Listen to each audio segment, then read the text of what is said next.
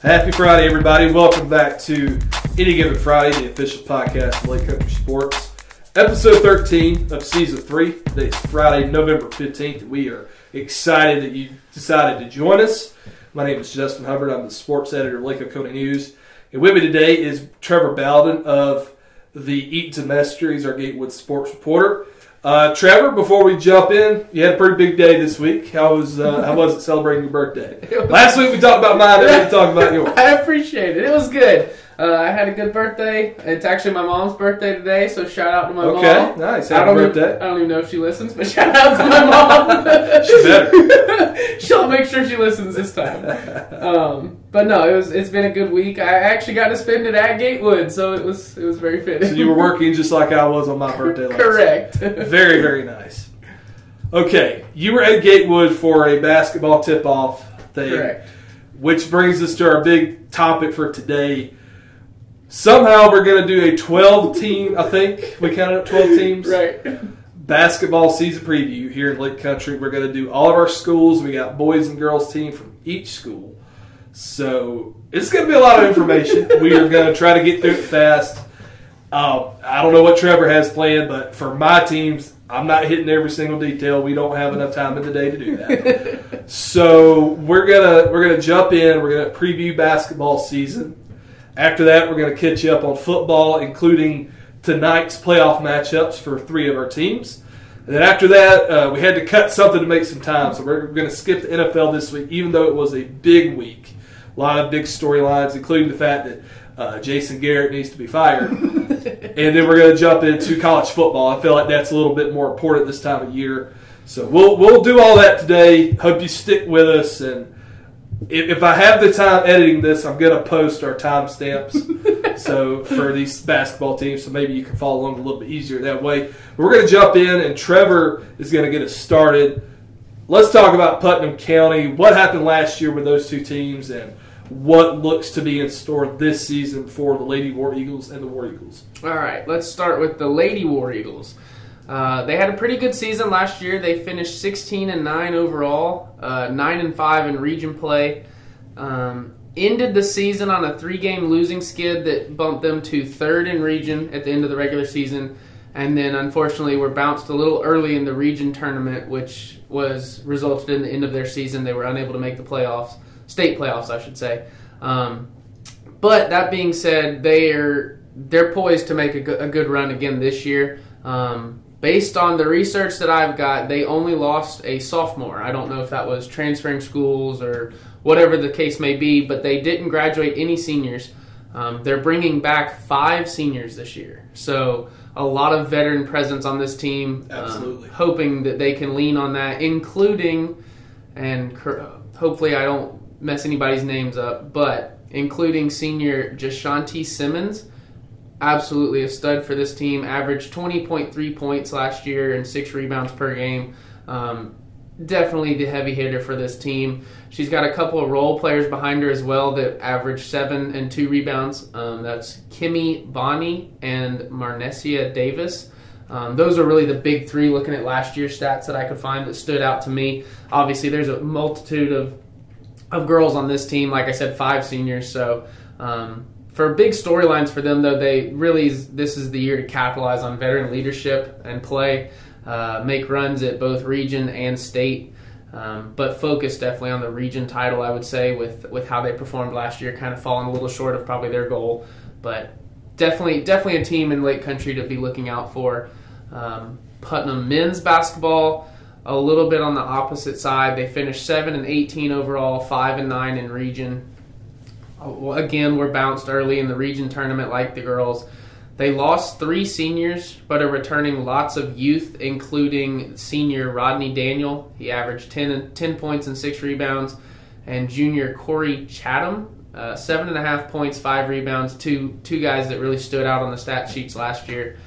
Finished 5th in the region standings. So for them, it's really building on what they did last year. Steadily improve and reach the goal of competing for a region title. But both of them really have an upside going into this year. So it's exciting to see what the Lady War Eagles and War Eagles can do this year. So over in Greene County, we've got 4 teams, 2 schools, really having to replace some heavy hitters on their teams. What about Nat Greene and Greene County? Yeah, a lot of common threads around all 4 of these squads, as you mentioned. Let's start with the Nathanael Greene Academy girls squad. They went just 4-15 last year after replacing a very loaded senior class from the year before. That season before, they had Brandy Bayshore, Megan Hunt, Carrie Lindsay, Carson Maloof, all really, really great players who helped lead them to a lot of success. Made the playoffs for the first time in a few years. And then last season, they really struggled replacing them, had a ton of youth.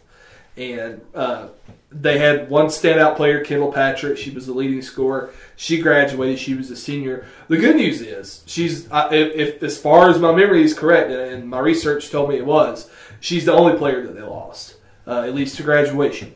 So that is going to be great. The thing about having a team full of young players is the next year they're a lot more experienced, and I think that's going to play into NGA's girls' favor. They're returning the likes of Jill Crumbly, who can shoot the ball very well, Kinsley Gabi, who's a big presence in the paint, Gracie Arrington.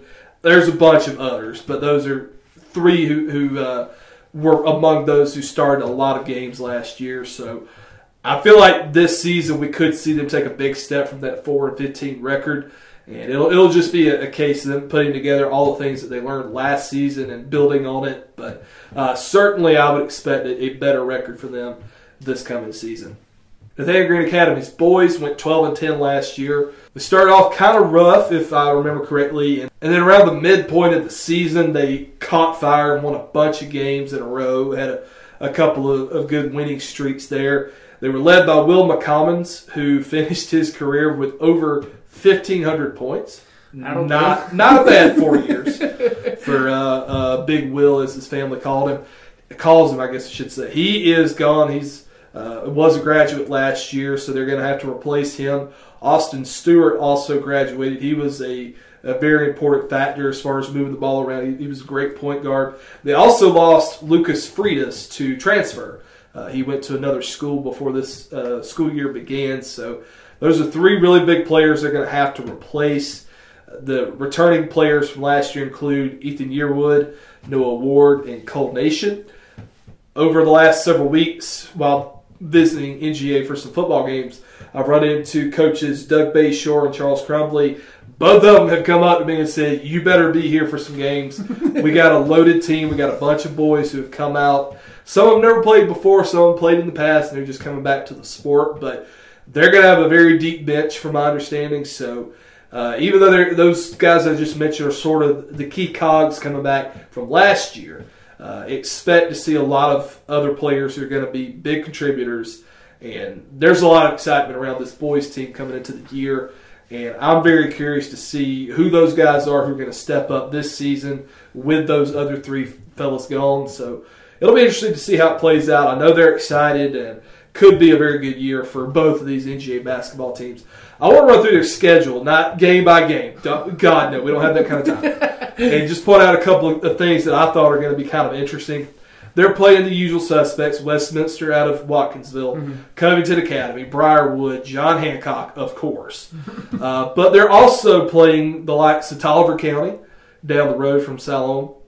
December 21st, Trevor, your My Path may cross because Gatewood is hosting some sort of a Christmas tournament, right, and NGA is going to play against Rock Springs on one of those days. Rock Springs girls team is coached by Derek Williams, who is a former NGA head coach. So I think that schedule right there is going to be very intriguing to watch. And last but not least, they're going to close the season regular season January 30th by hosting Gatewood. So they're going to play some different teams this year. That's going to be a common thread for my programs here. I'll mention that as we go along. But going to be a very cool schedule to see this year for NGA. And just up the road from Salome, we have, of course, Greene County High School. Couple of really intriguing storylines around both of these teams. I'll start with the girls. Last year, the Lady Tigers finished 7-15. They were in the playoff hunt as the season went down the stretch. Looked like they may even qualify for the region tournament. And unfortunately, they finished off the season losing 5 of their last 9 games They went into their season finale at LOA, Lake Oconee Academy, and almost pulled off the upset. LOA was, trying to just keep winning the games they were supposed to, and they were going to be in the playoffs.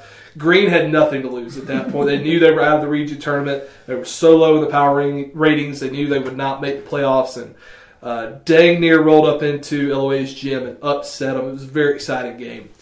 Unfortunately for the Lady Tigers, they are losing Marquisha Mallory, who is their leading scorer from last year.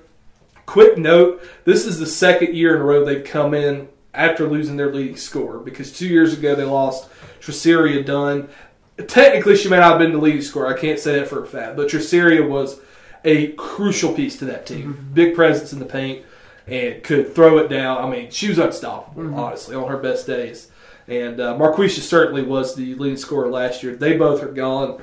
And so from last year, so is Jamia Mitchell. It may be Jemiah Mitchell. I apologize if I messed that up. And Nikayla Hudson, both really, really good, scrappy players who could do a lot of things on the floor. Last season, though, they played 4 sophomores and 3 juniors. So much like NGA's girls, they had a lot of youth and a lot of inexperience, which certainly played into that record. You got to feel like they'll be much improved this year because of that. They saw just about everything you could see. They saw some really good teams on last year's schedule. So I'm curious to see what kind of steps they take this year. An interesting note that I did not know until the day before we recorded this show on Wednesday night, Greene County's girls have a new coach. Chandra Harris is no longer the head coach. Not exactly sure what happened. Joe Smith is the head coach now. If he keeps coaching everything he's done already at Greene County, he's the softball coach, he's going to be the girls basketball coach, and then he'll be the baseball coach in the spring. So, all right. Joe is getting a full workload now at Greene County, in addition to all of his teaching duties. So, curious to see how they mesh and gel together this season. Just thought I'd point that out, that they do have a new coach. Greene County's boys, on the other hand, return coach Greg Freeman, who will be in his second year. They're coming off a 21-7 effort last year. Really, really good season. By far, the best season Greene County's boys have had since I've been here covering them for Lake Oconee U's. They made it to the playoffs. They defeated Mount Zion in the first round, 93-68. I wasn't at the game, but I heard it wasn't even that close. And then the next round, they lost at Irwin County, 80-72. Heartbreaker there to be eliminated from the playoffs.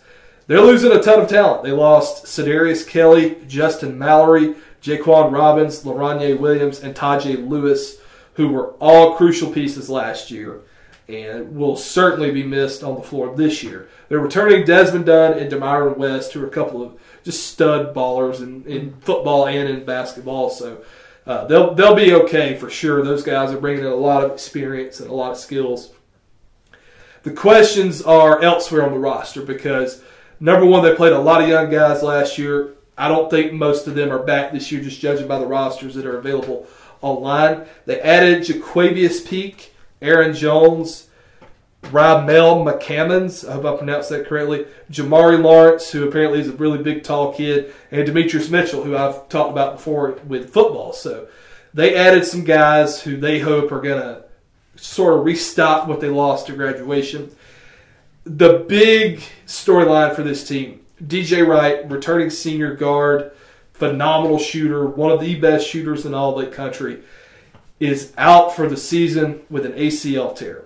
Really, really big loss here before the season even starts. I was just communicating with DJ earlier this week. He confirmed to me that he did tear it, and unless they happen to make the playoffs and he happens to excel in his rehab and everything, he will not get to play this season. Really hate that for him, for a senior especially, to miss his entire last year. He's in good spirits. He's saying, God's got a plan for it, but certainly we hate it for him and anybody else who might suffer an injury. I feel like there's a prevailing thought outside looking in on this team that because they lost DJ, they lost any chance of being competitive. I'm not sold on that. Because, like I said, they are returning Des Dunn and Demiron West, and it sounds like these guys that they added are going to be important contributors, and we'll see if they can handle the live bullets, obviously. But I'm not going to give up on them yet, because I saw what Coach Freeman did last year. This team did not look like a playoff team in the first couple of weeks, and he helped get them to that point. So don't throw in the towel just yet if you're a Greene County fan. I think there's reason for optimism, but certainly it's going to be tough moving on from the loss of those seniors and from the injury to DJ Wright. But either way, I'm excited to see all this play out for both of these teams. Really quick, we'll move on from Greene County. They're playing their usual region opponents, obviously. They're scheduled to play Putnam, Monticello, and Hancock outside of the Region 2. They've also got a home-and-home schedule with 4A team Thompson. So don't know where that came from, but I thought that was very interesting. As I said, it's a prevailing theme for all of my teams this year. They're playing very different schedules from years past. But quick note, with Putnam County football being in the playoffs, it's probably going to affect the Putnam County, Greene County game, or it could affect, I should say.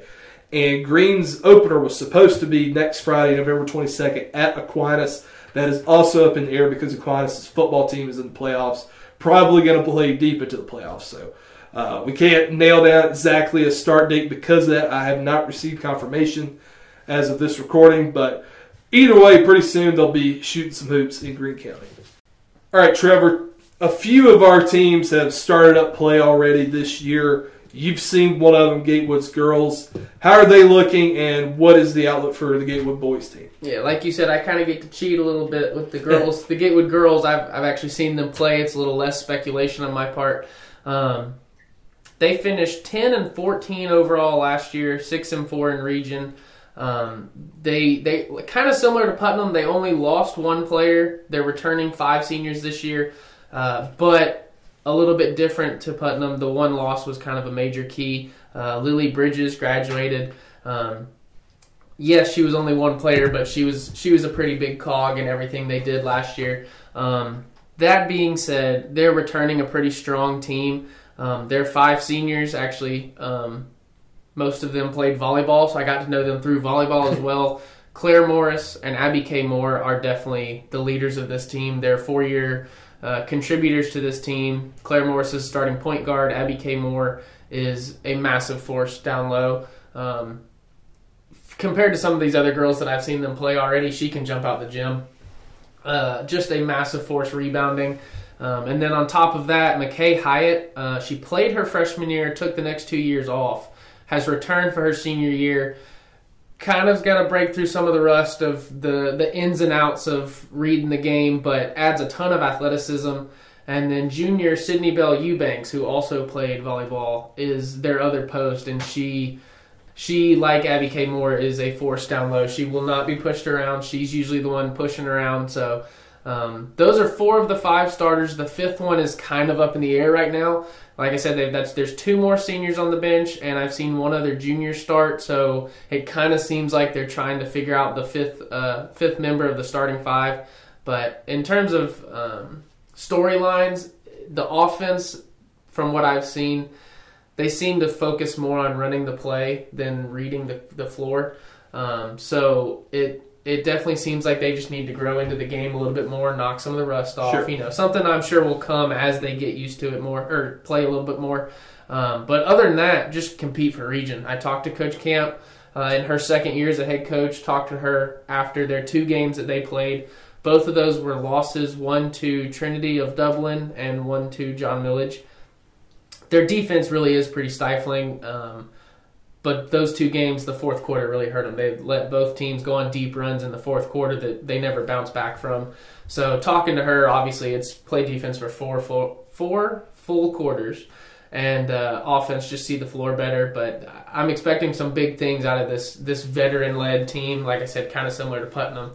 And then as for men's basketball at Gatewood, they lost 3 seniors that were contributors, but they're bringing back the bulk of their team that were all juniors and sophomores last year. Basically, if you've listened to us talk about Gatewood football, any of those players that I talk about, that's the contributors on basketball. Weston Wallace, Jason Berner, Reed Haley, Luke Haley, Bryce Johnson, just to name a few. Obviously, Weston Wallace is one of the largest people in GISA. He is a force down low. Will Connor Olson play just so he could probably beef up his intercept season interceptions? Yeah. I actually don't think he's playing, but I will talk to him and see if he'll pad his stats a little bit. But, I mean, this is a team that, based on some of the guys I've talked to, this is a team that really wants to bounce back after a disappointing season last year, which is funny when you mentioned that they were 18-8 overall and finished the regular season 10-0 in region. Not bad. And then went into the region and got upset as the 1 seed, and then went to the state playoffs, and in the first round had to play the 1 seed out of their bracket, and in a 4-overtime loss that featured playing and starting at one gym, the lights going out at halftime, moving to another gym. They lost that in the first round. Obviously, that's bizarre. I don't know how many people have to deal with that or have even seen that. But, so both tournaments, region and state, kind of were upset, quote unquote. So this is a team that really just wants to play to their full potential and not... Typically, they seem to play down to competition, is what some of the guys told me. The first goal is win region. That's what they all said. When I was talking to them during halftime of the girls' game, whatever, it's nice to see them come out and support the girls, so that was good. But yeah, this is a team that's returning the bulk of their team, whether it's seniors or juniors this year. 3 seniors, 4 juniors. So both Gatewood teams really wanting to compete for region and then go farther. A little bit up the road from Gatewood, we've got LOA, and then over in Morgan County, we've got obviously the Morgan County teams. Justin, how are they looking there? Well, I'll get started with LOA, and I'm going to make some people mad. All right. Because we, on this show, we are always down the middle objective.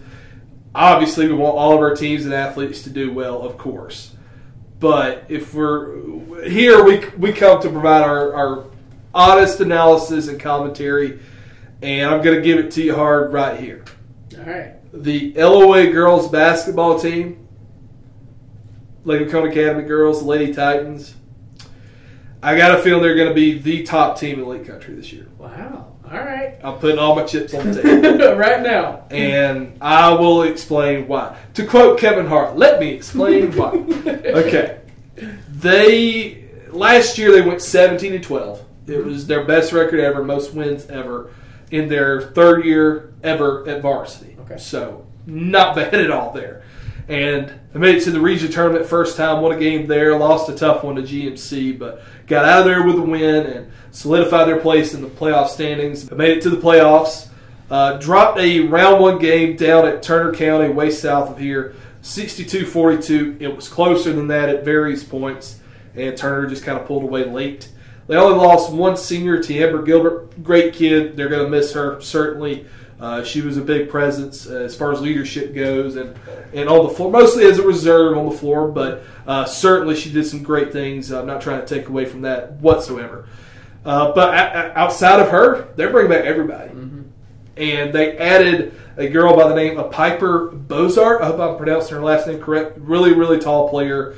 Gives them an inside force that they have never had, because LOA's got some good players. They don't have very big players. Mm-hmm. They're adding Kinsey Stevens and Hannah Hayden, a couple of freshmen who are coming in with all the praise in the world from their head coach and their teammates. They're bringing back Kayla Jo Ogletree. She's a junior, battling an ankle injury right now, but she's projected to be okay long term.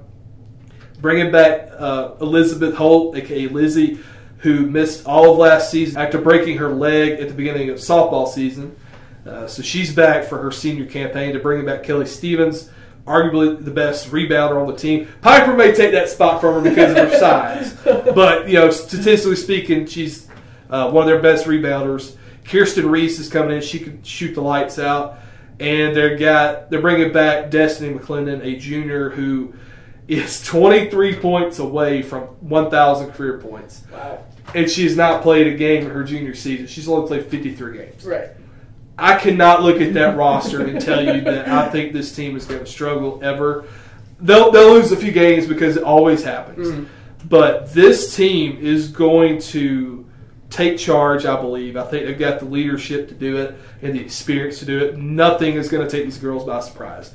because, again, they're bringing back everybody. And the couple of freshmen that I mentioned, they've got those seniors to lean on and help them get through the tough times of this long season. I expect big things from them.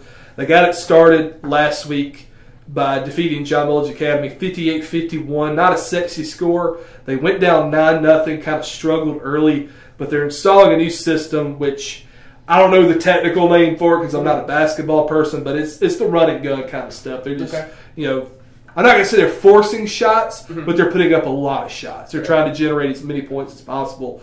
And defensively, they play a lot of trap. There are going to be a lot of fouls at times, like we saw against John Milledge, but we're also going to see a lot of turnovers. I think head coach Kevin Furtado told me they had 26 turnovers. Not bad for a girls' high school basketball team. Right. So that was a good showing in their preseason scrimmage. You got to think they'll be much better than that as the season progresses. But I got to be honest, I think this team is going to, number one, make the region tournament. Number two, be a lot better in the region tournament because they got so much experience. Number three, they will get a playoff game. I think they're going to host a playoff game, and I think they'll get their first playoff win. Don't get me started on the fact that they should have hosted a playoff game last year because I will not stop ranting. But anyway, I expect big things out of the Lady Titans this year, and I'm very much excited to see them play. Eloise boys, they're coming off of a 3-20 campaign last year. Not a hot record, but it was much improved from the 2 seasons before. They've struggled getting their players developed at such a quick pace. I don't want to say they haven't developed. They've all gotten much better. Head coach Michael Brooker's done a good job of getting those guys acclimated to the rigors of the varsity schedule. Even though they only finished with 3 victories, there were a lot of close games where they went into the half either leading or 5 or 6 points away from tying up the game, and just in the second half couldn't keep it going, ran out of gas a little bit. They expect that to be different this year for a few reasons. They're focusing a lot on conditioning, so they're hoping to physically be better prepared to handle the full 12 minutes of every quarter. They also have a much deeper roster. They're losing Bryson Jackson. He's going to be a big loss. There's a big guy who could dominate in the paint on any given night and do some good things for them. But they're bringing back seniors Devin Phoenix and Jackson Count, who, by my summation, took a very big step last year as far as their shot selection and their shot quality. Kendall Clark's back. He is a really good guard. Noah Gessner's back. He's a sophomore. We got a lot of experience. Mac McCollum. There's a bunch of guys returning. And they're bringing back senior Ryan Smith, who missed last year. He took that year off to focus on golf.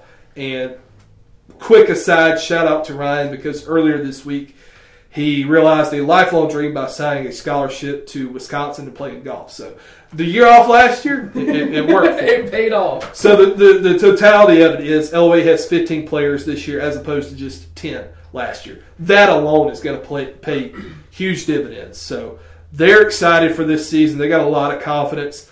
I don't know what to expect because I haven't seen them on the floor. I've seen LOA's girls. I know that they're adjusting to their new system very well. I'm curious to see the product for LOA's boys. So I can't really say how I feel they're going to play, but they are very excited and are looking forward to what is probably going to be their best season at the varsity level by a large mark, and it could be a very fun year for them. Really quick through the schedule because I've been talking a lot about these two. Very similar as far as the region opponents go, but when they go outside the region, these two teams are very rarely going to play the same team. It's going to start this week, actually. On Saturday, the girls are going to host Drew Charter, and right after the boys will play west side of Augusta. So that starts it up right there. They're going to play the likes of Commerce High School.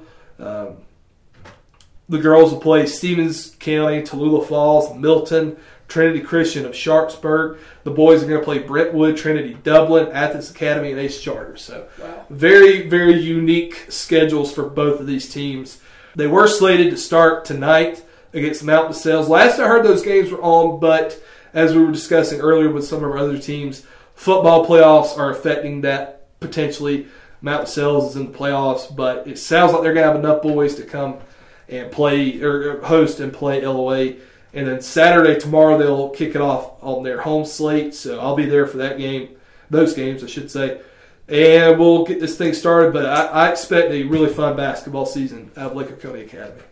Mercifully, we are almost done. The last school we need to discuss as far as basketball preview goes is Morgan County, which brings in two teams that probably have the most interesting storylines coming into this season. It's the only reason we saved them for last. It's not preferential or anything. It just how do you not save this one for last? Because there's so many things to discuss. I'll try to be fast. Morgan's girls are 0-1 in the season. They started up last Saturday against Newton and lost 65-45. Last season, the Lady Dogs went 19-8. Great season by them. Big step up from the year before. They made it all the way to the region tournament and lost to Monroe area, which, if I remember correctly, was a 7-win team last year. So it was a very improbable loss there. They dropped it 43-41, just an absolute stunner. Mm-hmm. Nobody could have predicted that happening. So what that did was put the Lady Dogs on the ropes as on the ropes can get, because they had no guaranteed playoff spot. Would not have made the playoffs if there hadn't been an at-large bid for the overall Class AAA bracket. Mm-hmm. They happened to be the best team standing, so they got it by that virtue. I can't remember exactly why that was established last year. I think there might have been one region with 4 teams, mm-hmm. so they didn't want to put all 4 of them in automatically. So they created the at-large bid. It went to Morgan's girls. Round 1, they traveled to Kendrick High School and won 48-35. And then round 2, they went to Johnson of Savannah, which is an absolute powerhouse, and lost 66-44. Johnson went on to win the girls' state championship. So a tough finish to a very good year. If they had just made it through the region tournament, beaten Monroe and gotten a playoff bid there, who knows how it could have ended. And probably Johnson was not going to be denied last year, put it that way, but who knows how much better it could have been. They only lost 2 starters, Lou Reed and Miranda Powell, but both of them dropped over 1,000 points in their careers. So big-time losses there. And they lost their head coach. Josh Reeves went to Stars Middle High School, and that allowed Timothy Roop to come in and take over. He was an assistant last year, so he's not new by any stretch of the imagination. They feel like that's going to pay off huge and allow this to be a more seamless transition. They're returning some big-time players, including Tamia Benford, Taylor Wilson, Shay Brown. Quick aside, Shay dropped 26 points against Newton on Saturday. She's a sophomore. So very, very good start for her. Nisha Cobb is back. Courtney Elder and Arkesha Williams, those two saw a lot more playing time last year. They are going to be very crucial this season. It's kind of their time to step up and get a little more PT. So I'm interested to see how Courtney and Arkesha play. They added Peyton and Parker Spain, who, if you listen to this show for a while, you might have heard me mention them back during softball season, and Taylor Frederick. So they're excited about this roster. They all tell me it's going to be a good transition because we're all experienced. Our coach has been here. They're anxious to get this season rolling. I know they've already started, but they got a little bit of a break. And I think big things could be in store for this team. It's going to be a matter of, can these girls, and by the way, I think they can, step up and consistently deliver the points that they need to in order to win. Morgan's boys, lot to unpack here. They are the Class AAA state champion, reigning state champion. They went 30-2 last year, and if you look back across their history at Max Preps, which goes back, I believe, 15 or 16 years, obviously it's not all time, but per Max Preps, it's the most wins in program history. Phenomenal season. They won their 8th consecutive region championship, but they lost Tyra Lawrence, Alec Woodard, Steven Green, and Nolan Coswell, who were 4 of their 5 full-time starters last year. They also lost Malik Crawford, who was an elite presence on the bench. So all of their top players are gone. There's a lot of talent to replace. They're returning the likes of Desmond White, A.J. Brown, Malachi Hardy, and a few other guys who were around last year and saw some playing time. It's going to be a challenge for them to step up and take on those roles that were left behind and be the consistent, reliable providers on the floor and on the scoreboard. And head coach Jamon Sims told me a few weeks ago at Media Day that he feels like they got a chance to prove some people wrong. They're coming in with a chip on their shoulders, and they know what the standard is, the standard that was left behind by all those guys that I just mentioned. By the way, I forgot to mention Trent Folds. Once football season's over, he'll be moving over to basketball. So all of those guys have been there. They were along for the ride last year, and not just along for the ride. AJ, Desmond, Trent, they all made some big shots in the playoffs. Morgan would not have won the championship without them, put it that way. And as important as those other guys were, these guys provided some crucial contributions. So they're not looking at it as, oh my God, we lost all of our stars. What are we going to do? They're looking at it as, we lost all of our stars. Now it's time to find our new stars. And that's been the standard for several years now. Just like Greene County, I think outside of our area, there's a lot, and maybe even inside the area in some cases, a lot of people expecting this to be a down year for them. I think it will be relatively a down year. They're not going to be bad. This coaching staff's too good. Jamon Sims, look, you could make the argument, oh, he had elite talent. Yeah, but somebody had to coach up that talent. And I think he certainly has the chops to get this team prepared to do some big things. I'm interested to see if they're able to defend that region, because it's been a long time since they lost even a region game. My gut tells me that's probably going to happen. The region has gotten much better the last couple of years. It's not a shot at Morgan. That's just praise around Hart County and Jefferson, a couple of those other teams. And it'll be interesting to see if they could possibly go win that region title for a 9th year in a row. And we'll see what they can do in the playoffs about defending this state championship. So both these Morgan County teams got a lot of interesting storylines at play, and I'm intrigued to see how it all plays out. Really quickly running through a couple of schedule highlights. The girls are playing in the Thanksgiving tournament at Jefferson next week. They've scheduled a home and home officially with Newton, so they hosted Newton, and a little bit later they're going to play at Newton. The last couple of years, they played one game against them, so that's nice to see. They got a home and home schedule with Jones County. Never seen them play Jones before the 3 years that I've been here. They're playing Salem. They're playing Tucker. If I'm not mistaken, there is no Sweet South tournament this year. So Christmas tournament they always host, I think, for 6 or 7 years in a row. So that's off the schedule as far as I'm aware. So it'd be a little bit different for our basketball teams at Morgan. But I'm excited to see it all play out. I'm excited to see all of this play out for our Lake Country basketball teams. We're finally through all of this. It's a lot of them. A lot of teams. Which I guess we should say, on a weekly basis, we ain't talking about all these teams. We do not have the time to do that. So if you followed us through, I guess, softball, and last year we started this on the show, we're going to pick a couple of teams each week. And because LOA and Gatewood are getting started up right now, there'll probably be a couple that we talk about next week. Right. And Morgan probably, I don't know. We've got to break down these schedules and see. Rest assured, this is the last time you'll have to listen to us talk about every single all 12 of these teams at the same time. All right, so we paused recording for about 10 minutes to take a breath. After all of that, and we're back to discuss some football. I know it's postseason time, but we're going to be very quick with this. Right. Because we've only got a few teams still standing, and we're going to try to get to this very fast. And Trevor, I'll let you start us by briefing us on what happened last Friday with Putnam County and what lies ahead tonight in their first playoff appearance in a few years.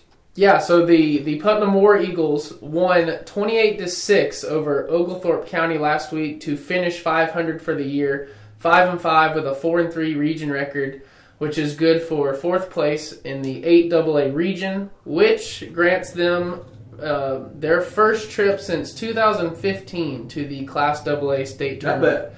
So big win for Putnam last week. Actually, last week, this is coming from Lee's article, so if you want to know a little bit more about it, go read the article. But apparently they utilized a no-huddle hurry-up offense for their first touchdown. Lee made it sound like that was something that they haven't done yet, so maybe they're trying to throw some wrinkles in for the postseason. But jumped out to a 28-0 commanding lead, gave up that one touchdown with just under 2 minutes left in the game. Like I said, coming into the postseason, that's a big win for them. They will have a tough matchup tonight, though. They have to travel to the 5 AA region champs Hapeville Hornets, who finished 8-1-1 with a 7-0 region record. So interesting matchup there with a team that had a tie at some point. Okay, so. that's interesting. But yeah, it was a great regular season for the War Eagles, and they're hoping to continue their success into the postseason. Greene County, their season has come to a close. What kind of a recap do you have for them? It'll be very quick because, as I'll explain later, I was not at this game. The Tigers traveled down to Wilkinson County to finish up the regular season and obviously the season as a whole, and took a 49-20 defeat that dropped Greene to a 2-8 final record. Of course, one of those two wins is the forfeit after the fact by Hancock Central. We explained that last week.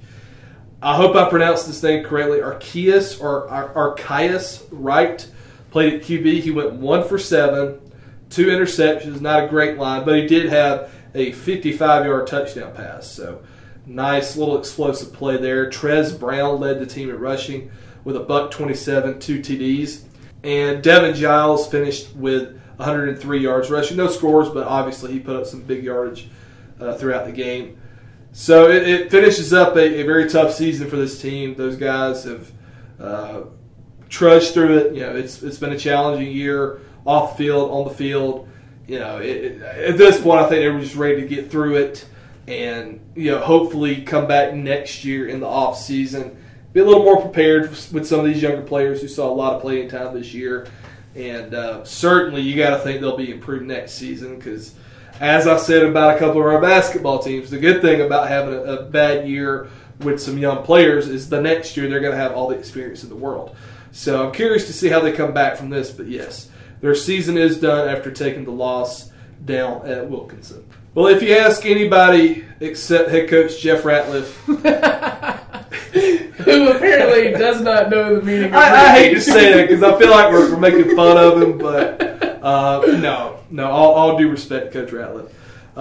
He says it's not a repeat, but we can say it's a repeat. A three-peat. Correct. Gatewood football won its 3rd consecutive region title last Friday night. You were there to see it play out. It sounds like there was a much improved effort from the week before. 2 weeks ago, they only won 49-0. Last week, they buckled down. They quit making the mistakes.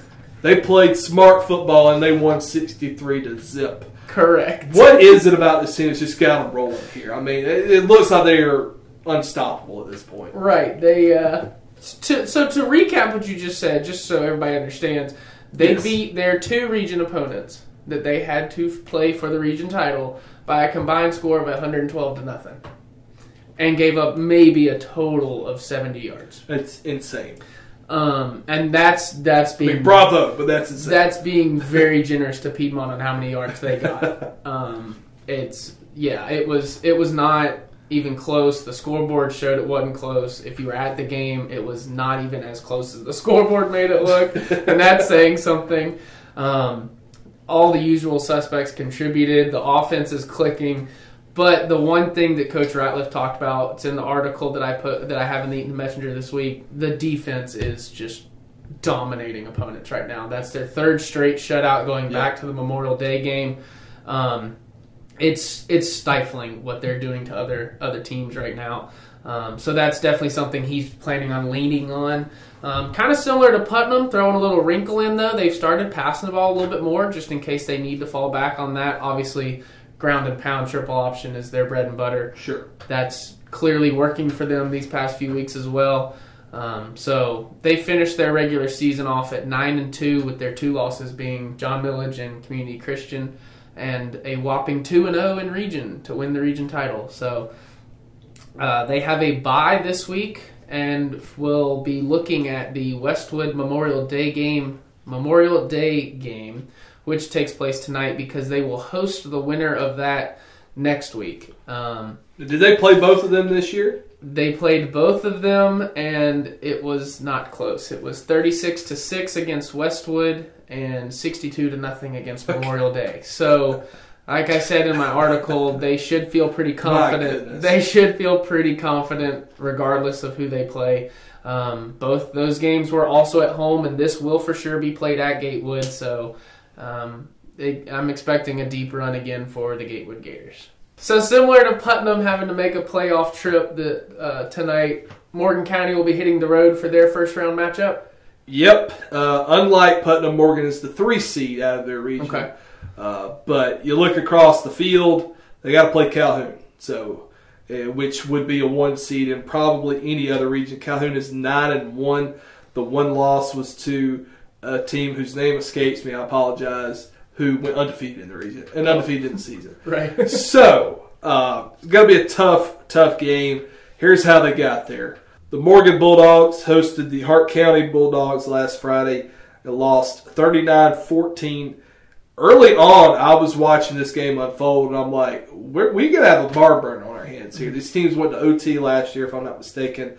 It was reminding me a lot of the 2017 Morgan-Monroe area game, which decided the region champion that year. Morgan won it by 1 point, 21-20, if memory serves.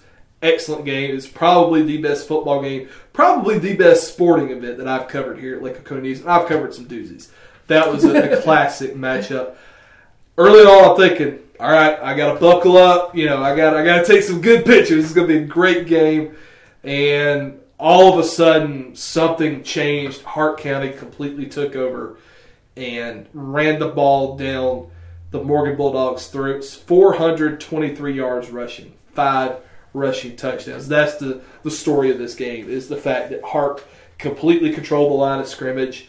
Morgan could not generate consistently any kind of pressure across the line. Rarely got into the backfield. They did early, but eventually Hart wore them down, and that O-line really, really took charge of this game. And through the air, they went for 111 yards, a touchdown, and an interception. Speaking of that interception, here's where the game, in my opinion, was ultimately decided. Hart, on 2 consecutive drives, tried to give Morgan a chance to come back and make it a game. I forget the score at this point, but it was still close enough that Morgan could have really made a big charge toward potentially winning. Seth Robertson picked off a pass that was tipped up in the air. The very next drive, Morgan punted. And then the next possession by Hart ended in the red zone with a fumble. I think it was the red zone. It was close. With a fumble recovery by Braxton Harris. Morgan punted on the next drive. Those series right there is what ultimately decided this game, in my opinion. Morgan was never able to really stop them after that and give themselves a chance to come back. And just very tough sledding from that point on. I'm not really exactly sure what happened to the Morgan offense. They really got slowed down a lot in this game. Trent Folds had a 76-yard touchdown pass early to Jarrett Wyatt, and Co-Bridget Lumpkin had a touchdown run early. So after that, they could not generate enough of a consistent push. They had a couple plays here and there, but they would get to a point and the drive would stall out and they'd have to punt, or later in the game a turnover on downs. So as I mentioned, Morgan would have had the 2 seed if they either A, won the game, or B, lost the game by fewer than 9 points. Don't ask me to explain that rule because I don't even know it. Didn't know it till last week, actually. So with the big loss, they fell to the 3 seed. As I mentioned tonight, they play up at Calhoun, which is 9-1, the number 2 team out of Region 6 AAA.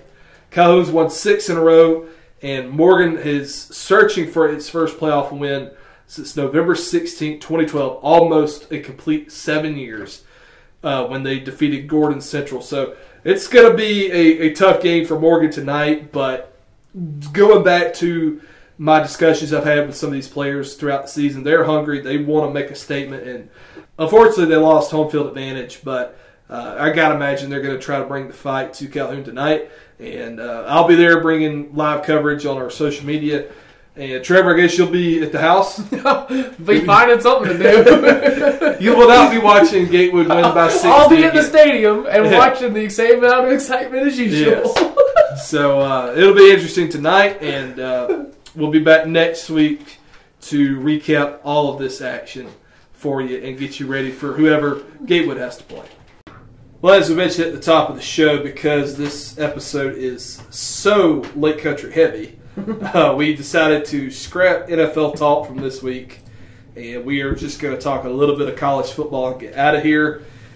But first, we got to bring in Will Petty, who was not with us last week. Much like Phil Brooks, aka CM Punk, Will Petty is back. I'm here to change the culture. That's right. There's your pro wrestling reference of the week. All right, fellas, we had a couple of huge games last week in the world of college football. Obviously, Bama, LSU went down. And then Penn State and Minnesota wound up being a huge, huge upset victory for Minnesota.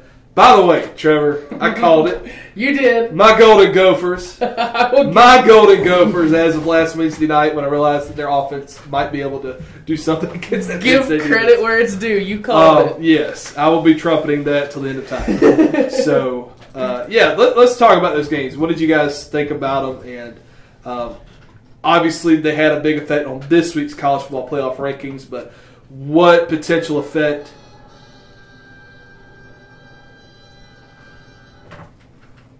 Okay.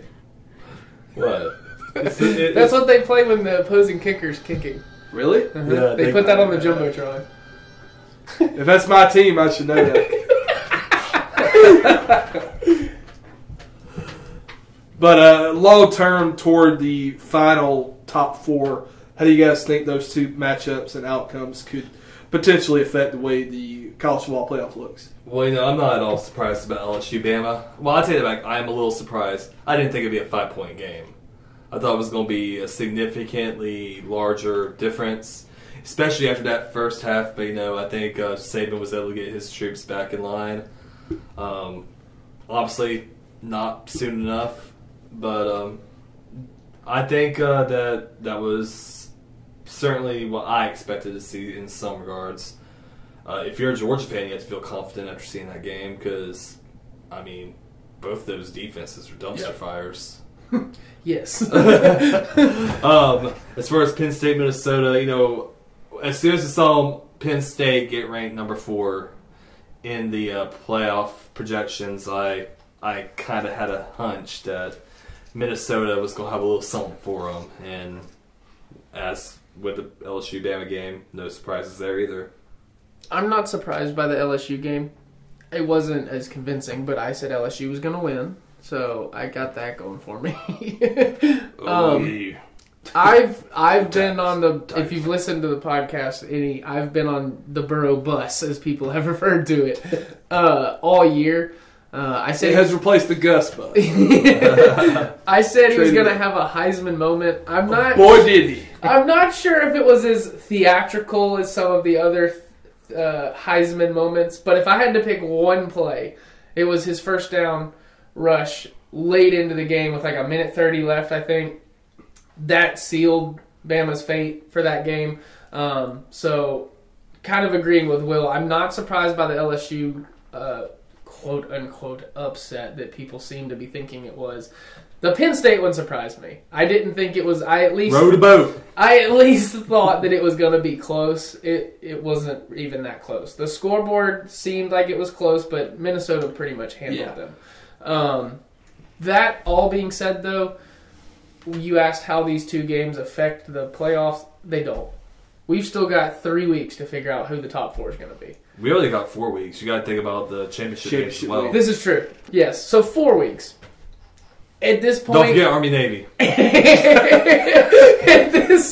this point, to me, this is an exaggeration, obviously, but at the end of these 4 weeks, you can have 4 entirely new teams in the top 4. So, it shakes it up right now, but you got 4 weeks to figure it out. I think that it's still going to run its course, and there's still going to be a shake-up somewhere in there. So. I think the only real big change is in NFL, because now instead of tanking for Tua, they're bombing for Burrow. Bombing for Burrow. I like that. I would like to formally apologize to Joseph Burrow. I came on this show last year. Trevor, you weren't with us. Right before the George game, mind you. Will knows. Okay. I dogged that guy. I said everybody's talking about him like he's a revelation for LSU's offense. He's not that good. Yeah, they beat up Georgia, but Georgia was okay. And I did not have any confidence in Burrow coming into this year. That dude won the freaking Heisman Saturday night. 31 of 39, 393 yards, 3 touchdowns, 0 interceptions. Against Alabama. 14 carries for 64 yards, just like you said. He beat him with his feet, too. Against Alabama. This guy he's going to be the number 1 draft pick this year, I think. I think he's played his way to that level. Andy Dalton. I think he's going to be... I think he should be the Heisman winner. If he turns in pedestrian numbers the rest of the way, at minimum, he's got it. He's going back to Ohio. So shout out to Joseph Burrow, like I said. I picked with my head and said Bama was going to win.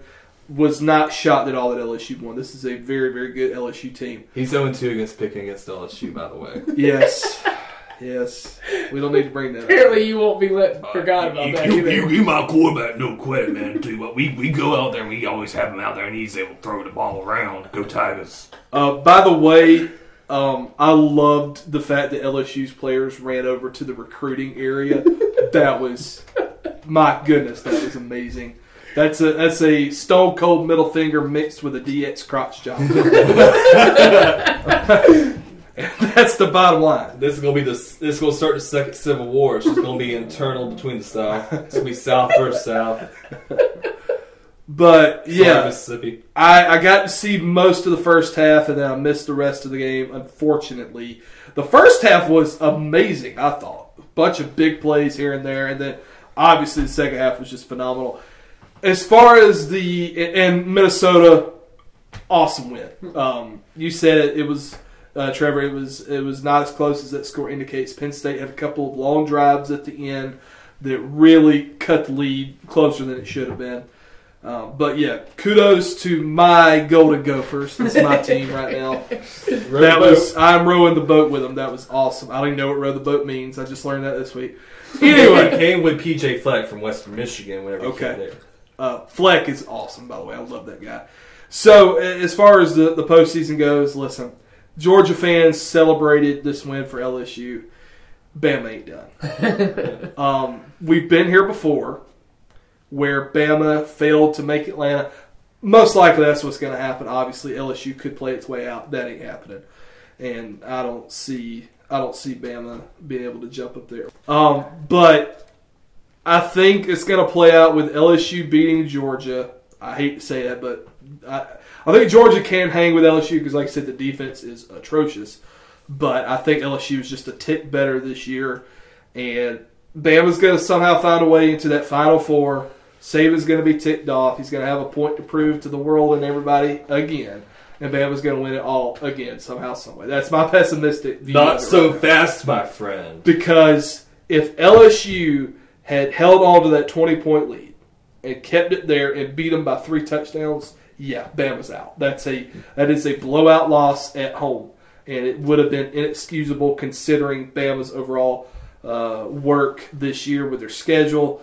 But with a 5-point loss, they're still in the hunt, so don't celebrate just yet. There's a lot that could happen to allow Alabama into the Final Four. Will is shaking his head. He disagrees. What did I tell you Alabama would do at the beginning of the season? I said they would drop 2 games. I said it'd be to LSU. Yeah, I said it'd be to Auburn. Oh, don't get me wrong. I'm rooting for Auburn. Auburn has a chance to win, but I just don't think it's going to happen. I'm calling it right now. Auburn does beat Alabama by at least a field goal. Okay. Alabama will be a 2-loss team. Alabama will be in the Orange Bowl or the Sugar Bowl. They won't be making a trip to Atlanta or to wherever, Arizona. I forget where the playoff. I know the championship is Mercedes-Benz Superdome. So. Yeah. But yeah, I hope you're right, obviously. I want Alabama out of this thing, but 5-point loss ain't going to do it. Okay, let's talk about this week's games, and then we'll wrap up. Number 10, Oklahoma, is traveling to number 13, Baylor. Will is our resident Sooners fan, so we'll make him wait. Oh. Trevor, will Oklahoma get the win, or will Baylor remain undefeated? Baylor's undefeated. but they're being completely written off for this game. And I think rightfully so. I don't see... Didn't they almost lose to TCU last week? They did. Okay. They did. It was, I believe, triple overtime. Yeah, something like that. For sure double, I think triple. It was triple. I get they're undefeated at this point. Yes, if you're undefeated at this point in the season, you've obviously done something right, whether it's playing an easy schedule or whatever. I don't think Baylor can hang with Oklahoma. I think, other than the Kansas State game, Jalen Hurts has Oklahoma, whether it's offense or defense or just Jalen Hurts being there, whatever you want to say. He's got them playing really well. I do think it'll be a bit of a shootout, though.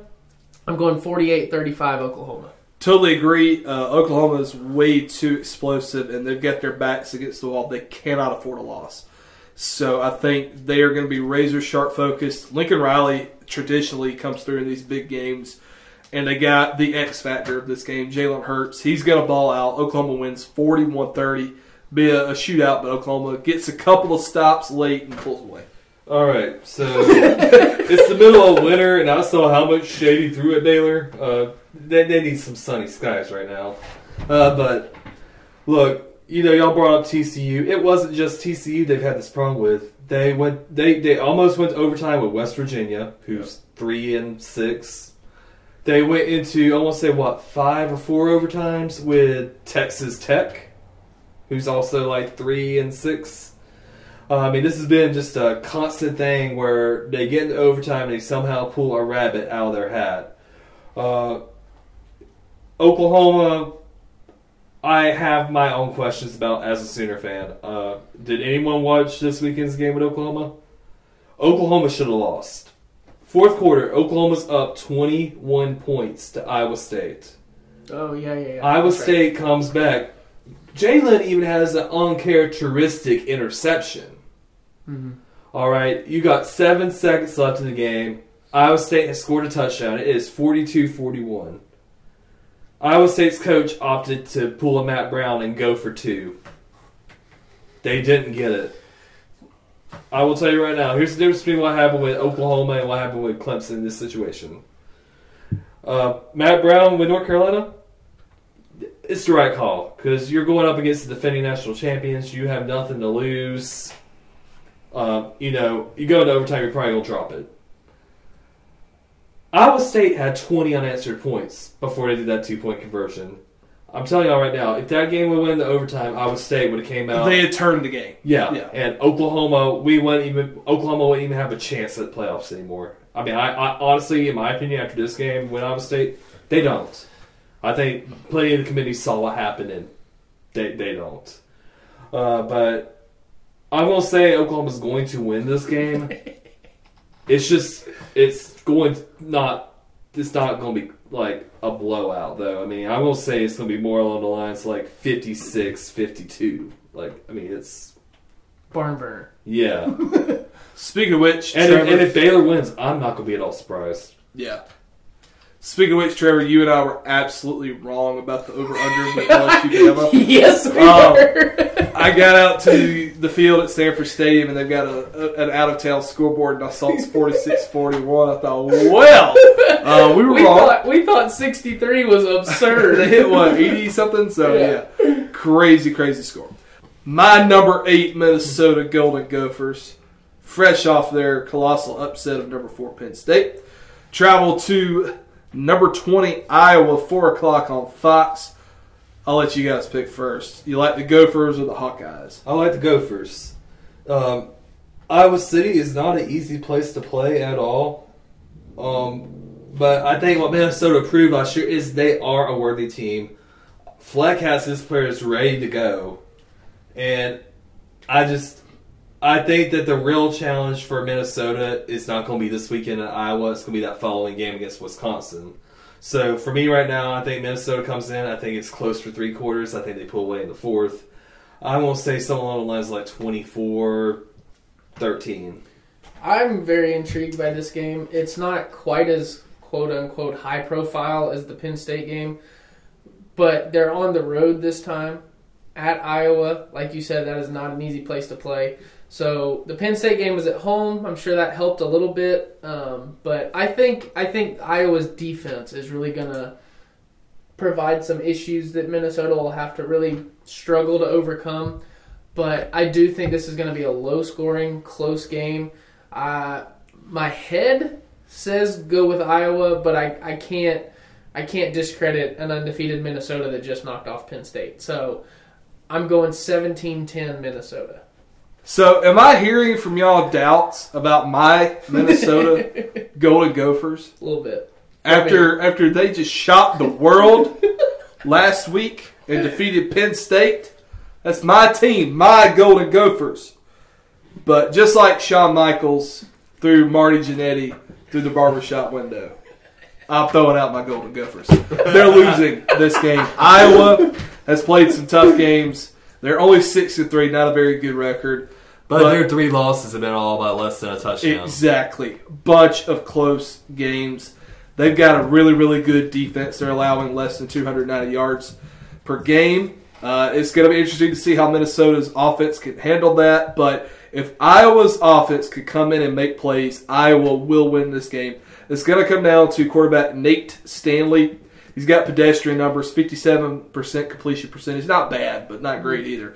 12 TDs, 5 interceptions. If he can make a few big throws, Iowa will win this game. You're probably the guy that plays Oregon Trail and stays on the trail instead of going down to Columbia because you don't row the boat. And last but most certainly not least, major game in the SEC and in college football as a whole. Number 4, Georgia. That's right. Number 4, Georgia. At number 12, Auburn. The Deep South's oldest rivalry renewed. Do the Dogs have a chance, or will the Tigers beat them at home for the second time in a row?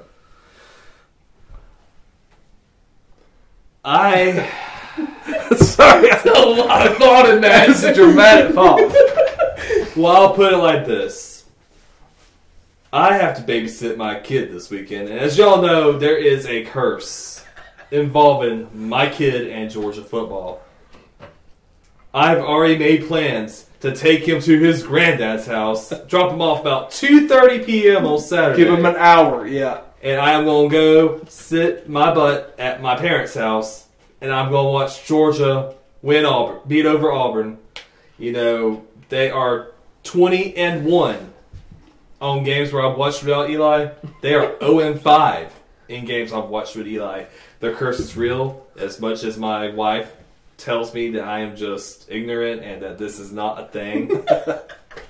But I am saying it will be. I think it's going to be a tough game. It's going to be exciting to watch. But I'm going to go Georgia by 7.